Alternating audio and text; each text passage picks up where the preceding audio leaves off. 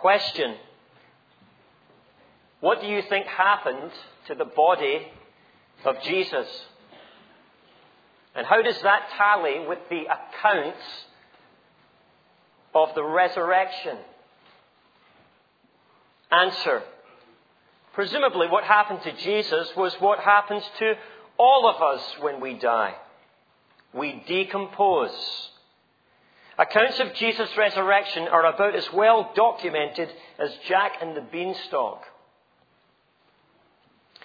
Well, so answered the prominent atheist Richard Dawkins. He was responding to a question posed to him by a reader of the Independent newspaper in December the 4th, 2006. And while perhaps more brutal in his language than others who share his view, Dawkins nonetheless sums up a widely held view. It's the opinion that Jesus not only died, as everyone who lives is destined to die, but that quite like everyone else, Jesus' dead body decomposed in the tomb. And that therefore the accounts of Jesus' resurrection have absolutely no historical basis whatsoever. It has as much authenticity as Jack and the Beanstalk, a fairy tale. Now, let it be said that Dawkins is entitled to his opinion. And you, whoever you are, whichever angle you're coming from, are entitled to your opinion. But before we just go along with the dismissive claim that the primary sources to Jesus' resurrection are fictitious, it is only fair to consider the primary sources themselves. And so this is exactly what we're going to do this morning. We're going to turn to one of the primary sources, Luke's Gospel. And we're going to ask the question, does this account have a ring of truth about it? Or does it sound more like a fairy tale that somebody made up? So let's turn to Luke's Gospel, chapter 24, please. We've been studying Luke's Gospel for quite a while now, under the theme, Good News of Great Joy for All People. And as we come to chapter 24, we arrive at the climax of the good news. Jesus has died on Friday. He has died for the sins of the world. He has been buried in a tomb before the Sabbath sundown on the Friday evening. And he is laid there until we pick it up in verse 24, where we find that he is risen, just as he said. Verse 1, on the first day of the week, very early in the morning, the women took the spices they had prepared and went to the tomb. They found the stone rolled away from the tomb, but when they entered, they did not find the body of the Lord Jesus. While they were wondering, perplexed about this, suddenly 2 men in clothes that gleamed like lightning stood beside them. In their fright, the women bowed down with their faces to the ground. But the men said to them, "Why do you look for the living among the dead? He is not here. He has risen. Remember how he told you, while he was still with you in Galilee, the Son of Man must be delivered into the hands of sinful men, be crucified, and on the third day be raised again." Then they remembered his words. When they came back from the tomb, they told all these things to the 11 and to all the others. It was Mary Magdalene, Joanna, Mary the mother of James, and the others with them who told this to the apostles. But they did not believe the women, because their words seemed to them like nonsense. Peter, however, got up and ran to the tomb. Bending over, he saw the strips of linen lying by themselves. And he went away wondering to himself what had happened. Amen. So are the critics right? Do the accounts of Jesus' resurrection ring about as true as Jack and the Beanstalk? Is the biblical account obviously exaggerated, evidently manufactured, and clearly contrived? Well, as we saw to begin with, that is certainly the accusation. However, I would submit to you this morning, as we study one of these original accounts, and indeed as this week I have afresh studied this gospel and what it has to say, I, for one, have found it striking, the note of authenticity that we find here. Far from being an evident fabrication, to the contrary, this report has all the hallmarks of reliability and dependability. And my goal this morning is simply to draw your attention to three evidences of authenticity. The authenticity of this account. I share this with you not only for your historical interest, but rather so that you might take this account seriously and the implications of its truth for your life. So what are some of the hallmarks of authenticity? Well, there are three exhibits, if you like, which Luke presents, and which together build a strong case for a genuine account. Exhibit A. Exhibit A is found in verses 1 to 4, and it is the mystifying discovery. One reason, you see, why this account rings true is that when Jesus' followers first discovered the empty tomb, they did not immediately celebrate it. Nor did they magnify God because of it. Praise the Lord. Initially, they were mystified by it, bewildered. The language used in verse 4 is they were left wondering. In fact, it's probably an even stronger word than this. They were perplexed, puzzled. Friends, the resurrection of Jesus wasn't something that even his closest followers suspected or expected. When its first evidences appeared, they were totally confounded, completely surprised. They were utterly stupefied. And if you doubt that, just look with me at the opening verses. Because even the very activity through which the discovery occurs speaks to this lack of prospect. Now, what were the women doing, according to verse 1? Well, they were heading to the tomb. And what were they taking to the tomb on that Sunday morning? Well, they were carrying spices to the tomb. And what was it that they were taking the spices to the tomb for? Answer: to anoint a dead body. Moreover, to anoint a dead body which they expected to remain in the tomb for some time. See, the whole point of taking spices was that the expectation was that the bodies would decompose and the spices would help to counteract the stench in the months that lay ahead. See, these women don't have a clue what they are in for. People sometimes suggest that early Christians manufactured the notion of Jesus' resurrection. The truth is, they couldn't even begin to conceive of it. All they expected to find that morning was the same body which they'd seen crucified on Friday, which they'd seen die on Friday.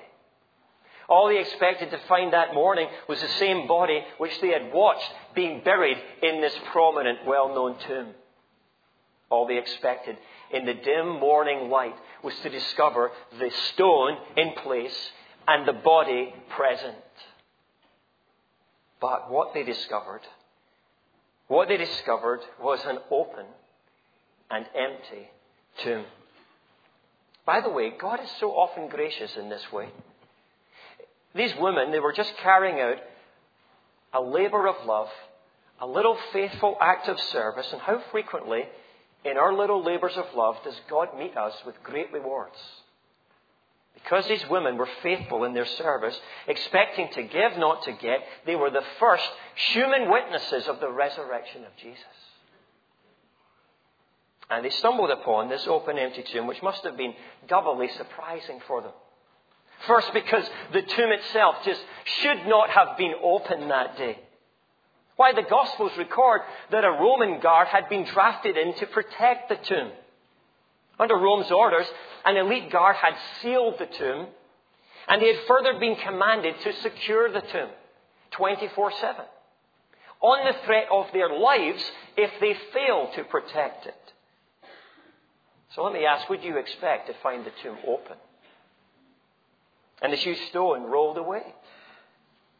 But this is doubly surprising. Not only was it open, as they come to the open door, and as they step down into the tomb itself, secondly, they discover that the body is not present, that the tomb is empty. The corpse that had been laid there on Friday was no longer there. And you know, the body of Jesus was never found. Verse 3, when they entered, they did not find the body. Later, when the apostles proclaimed Jesus' resurrection, you can read about this in the book of Acts, when the apostles testify that Jesus not only died for our sins, but was raised to life to give us life, what do the enraged authorities do? Well, they despise the resurrection claim. And they deny the resurrection claim. But the one thing they cannot do is disprove the resurrection claim. Because you see, there is no body to be found.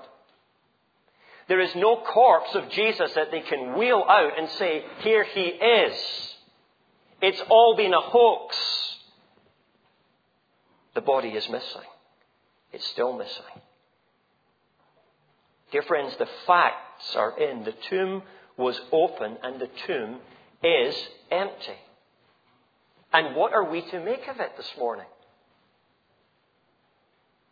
I mean, really, it should leave you wondering today. The facts of the open and empty tomb demands explanation. And it's not easy to see what it is at a human level. One of the reasons this account rings true is that the women's response recognizes this. For them, it's a perplexing problem.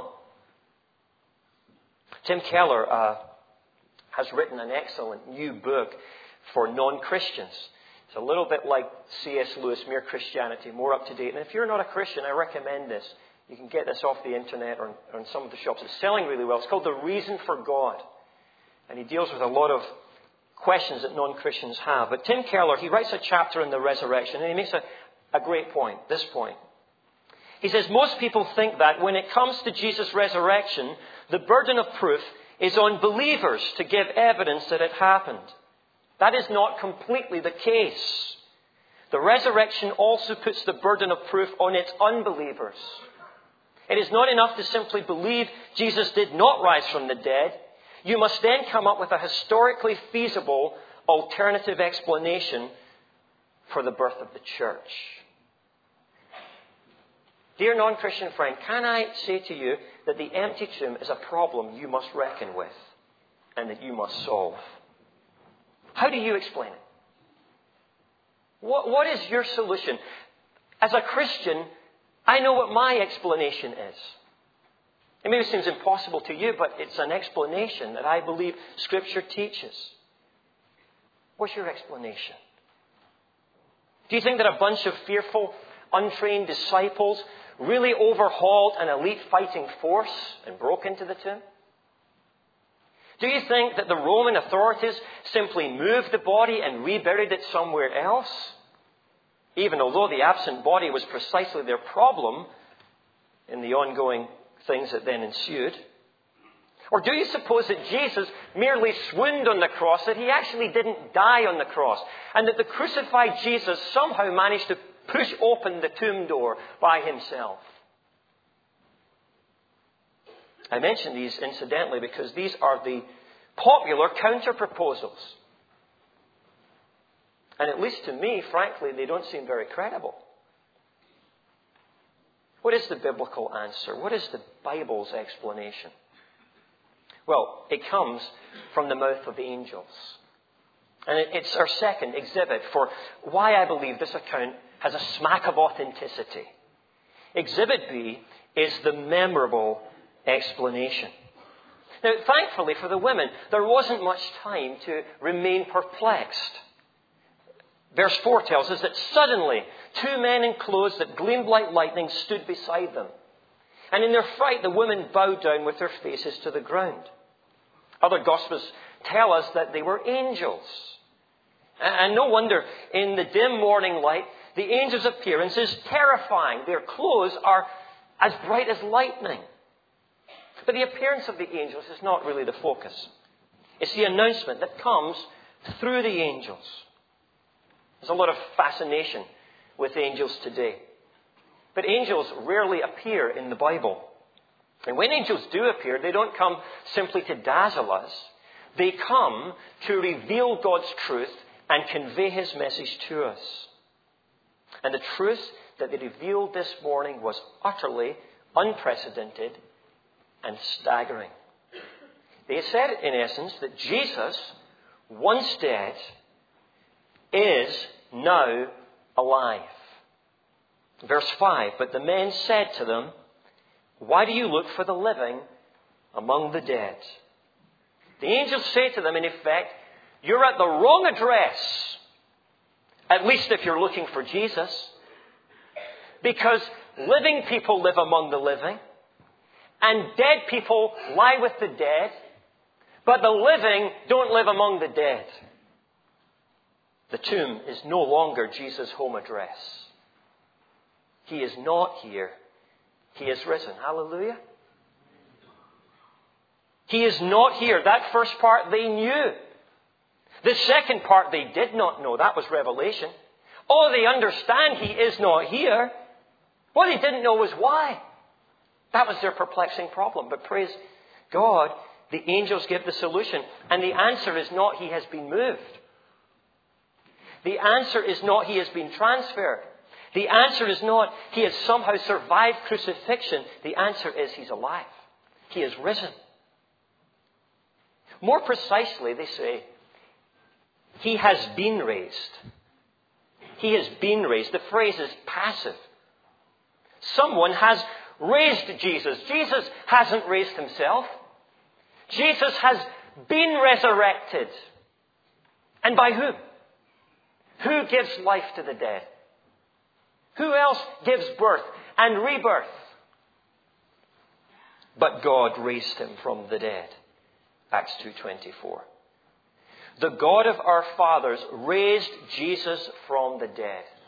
Acts 5:30. In Acts 13:34, we read of the fact that God raised Him from the dead. And in Acts 10:9, if you confess with your mouth Jesus is Lord and believe in your heart that God raised Him from the dead, you will be saved. God did this. Friends, this is impossible for man. It's not impossible for God. It's the impossible possibility. It's divinely possible. Human beings can't do this. Human beings have never done this, resurrect the dead. Human beings will never do this. We can kill and make dead. We can develop medicines and prolong life and postpone death. But we cannot raise the dead. God can. And God has. And when He raised Jesus, God the Father vindicated the work of His beloved Son. And He declared that Jesus' sacrifice on the cross for our sins, for your rebellion against God and mine, that this sacrifice was sufficient to save. And by His resurrecting act, God declared Jesus to be the Son of God with power. In weakness no longer, but in power and glory He was raised. And this morning, today, through the angel, through Luke's account, and now through my explanation, God announces it again. He is not here. He is not there. He's risen. Now, what is wonderful? One of the things I love about God's Word is that while it is announcement, it also appeals to our reason as well. It is revelation, but it appeals to our reason. And this is the bit that really smacks of authenticity for me. Did you notice the angel's appeal, which points to Jesus' past predictions? and which says, remember things that Jesus said in the past, which are now being fulfilled in the present. Verse 6, remember how he told you, while he was still with you in Galilee, the Son of Man must be delivered into the hands of sinful men, be crucified, and on the third day be raised again. Then they remembered his words. You see, Jesus in the past foretold the present. The angel wasn't making this up. The women could remember these details themselves. And they remember, for instance, back in chapter 9. In chapter 9 of Luke's Gospel, verse 22. Jesus, months before in Galilee, had predicted this very same thing. Here's what he said, Luke 9:22. The Son of Man must suffer many things and be rejected by the elders, chief priests and teachers of the law, and he must be killed, and on the third day be raised to life. And what is most remarkable about this prediction, I think it's the reason why the angel refers to it, is that Jesus gave it while he was still in Galilee. Right? This was months before and miles away. This was when Jesus was in the peaceable surroundings of Galilee, when the hostility of Jerusalem seemed far off. And it's one of the earliest, if not the earliest, prediction of his death and resurrection. And it is explicit. Jesus predicted it at many other times as well. But the angel said, this is amazing. Just remember back, way back to Galilee. Jesus talked with you about this. No doubt when Jesus had first made the statement, they didn't have a clue what he was talking about. But Jesus knew. And now as the women stand in a different context, not by the shore of Galilee, but outside an empty tomb, the penny begins to drop. Jesus' words begin to be understood. And they are being fulfilled today on the third day. Do you know, this should give us pause and remind us of at least a couple of things. First, these prior predictions remind us that Easter was planned. Easter was planned. We've seen this emphasis time and again in Luke's Gospel, haven't we? That nothing, from the Garden of Gethsemane to the Judgment Hall, from the cross on Friday to the empty tomb on Sunday, was not predicted, was not planned, and was not understood. Months before, when Jesus was in Galilee, he spoke of it. He knew it. And he went to Jerusalem and he willingly embraced it. What a God we have, fellow believer. The seeming chaos of Easter, from the gore of Friday to the glory of Sunday morning, is planned and under God's sovereign control to save us from our sins. Let me add something also specifically for Christians. Brothers and sisters, we must learn from this memorable explanation that we should wield constantly the fulfilled words of Jesus as we parry the objections of the skeptic and as we encourage the shaky faith of the doubter. Jesus' fulfilled predictions must be our central apologetic and our main aid of assurance as we proclaim the resurrection. I mean, the angel doesn't get all scientific, does he? Right? The angel doesn't reason through all sorts of logical arguments, though there are imperious arguments for the resurrection. The angel simply reminds them of the bare words of Jesus. And he says, what Jesus promised in the presence of many witnesses, look, it's being fulfilled. The tomb's empty, third day. In our context, we would say, the angel points them to Scripture. Charlotte Chapel, that's what we must be doing. As we encourage people regarding the resurrection, we must do so with our Bibles open. The Bible's our main apologetic tool. And the Bible's our essential encourager as we help those who are feeling on shaky ground. To see in the pages of Holy Writ that which was passed on of first importance, that Christ died for our sins, was according to the Scriptures. and to see that his burial and that his being raised on the third day, as Peter quoted from 1 Corinthians, was according to the Scriptures. That is a bedrock for us. It was all predicted before it even happened. The fulfillment of Jesus' words. For me, this fact alone gives this account the ring of truth. But there's a third reason why this account smacks of authenticity, and we'll finish with this. Exhibit C is the mixed reaction. The mixed reaction. Again, this is something you wouldn't expect if this account were doctored. If this were fabricated, I would expect something a little less messy than this. This is very messy. What we have here feels more credible, more human, more real.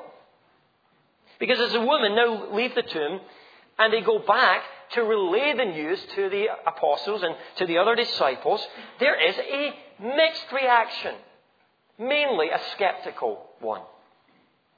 Let's just begin with the women. There's actually three reactions. The women's response is communication. Communication. We're not told by Luke whether or not they believed, in fact, in the message, the report. That may be implied from other Gospels. But Luke simply focuses on this, that the women told the news, what they had seen and what they had heard, to the 11 and the others. Verse 9, they told all these things to the 11 and the others. It was Mary Magdalene, Joanna, Mary the mother of James, and the others with them, who told this to the apostles.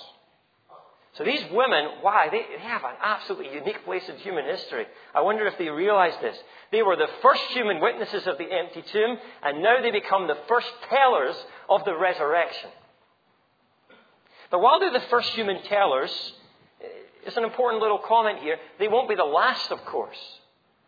The angels come, first of all, with the initial announcement. But from here on in, it's going to be human beings who take the message out.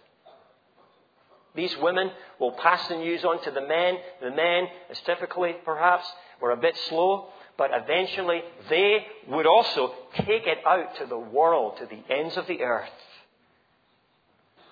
Can I say to you this morning, if you are a Christian, I wonder this Easter, is there anyone within your circle who has not been told about the resurrection of Jesus? You may say, I'm not good at going out and telling the world. Well, these women didn't tell the world. They just told those they knew, their close circle. Is there anyone in your network of friends, acquaintances, work colleagues, family, who have not heard that Jesus died for them and that He has risen to life and that He's calling them to come in faith? That's your job. That's your job to do something about that, even this week. These women are a great example. They tell what they know to who they know. And yet, as so often happens, they're met with a negative response. If you're ever discouraged in your evangelism, remember this, that even the apostles didn't originally believe the message when the gospel was shared with them. So that's encouraging, isn't it? The apostles' immediate reaction is rejection. It sounds to them like nonsense. It's not so much that they don't want to believe, they cannot believe this. It doesn't make logical sense. See, Jesus' closest followers were just as skeptical as you and I naturally are. You know, they're not something out of the Stone Age with no intellectual independence of their own. That's often what we think. But later, as the evidence builds, and there's much more to come, it becomes incontrovertible to them that this is true.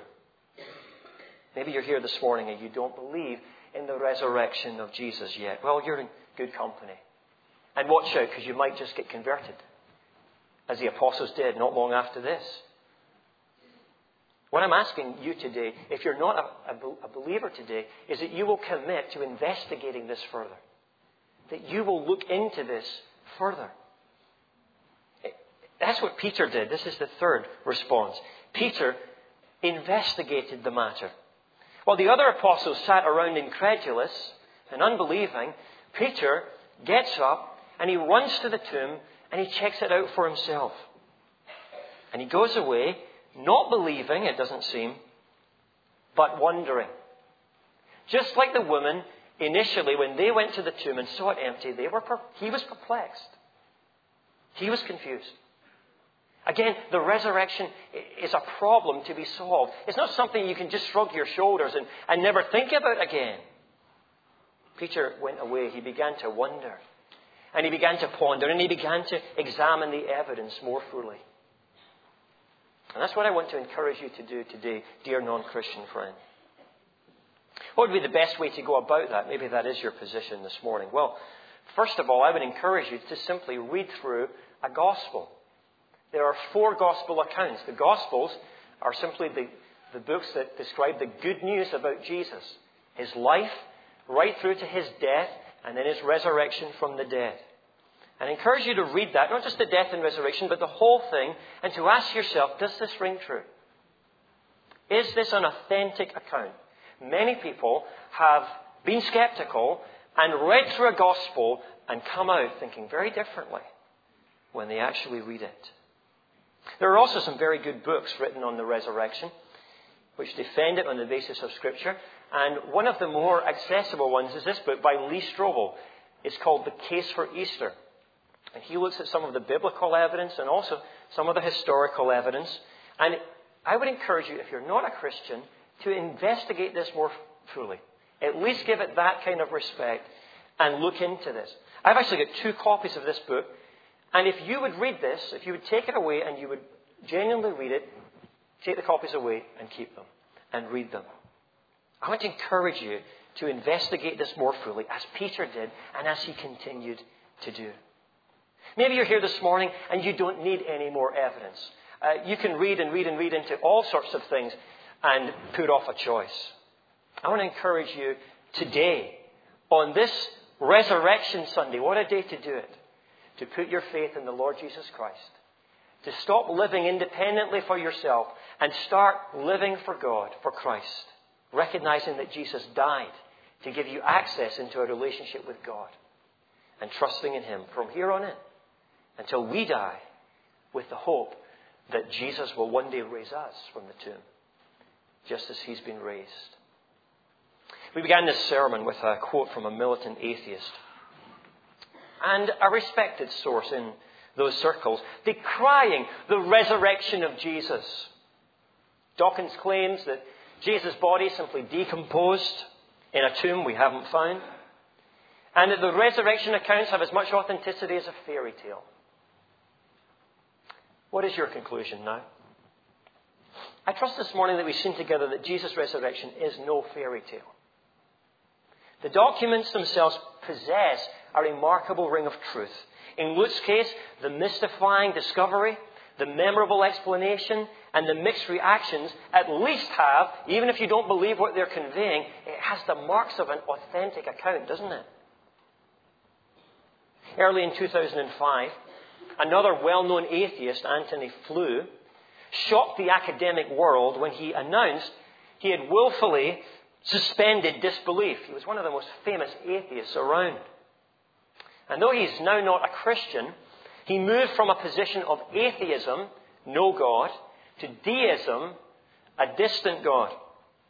And one of the factors that made him change his mind was considering the evidence for the resurrection. He read a book by N.T. Wright, a Christian scholar, which is an excellent defense of the historical basis of the resurrection. And here's what he said, a very different perspective to Dawkins, and an extremely intelligent man. I would strongly recommend to you the contribution of the present Bishop of Derby, that's N.T. Wright, who offers the most powerful case for the historicity of the resurrection of Jesus, which I have ever seen. Evidently, you can be an intelligent person and still believe in the evidence of the resurrection. But at the end of the day, it's also something which should warm our hearts and change our lives. That Jesus Christ died for our sins on Friday and rose to give His life on Sunday morning. Praise His name. Let's pray.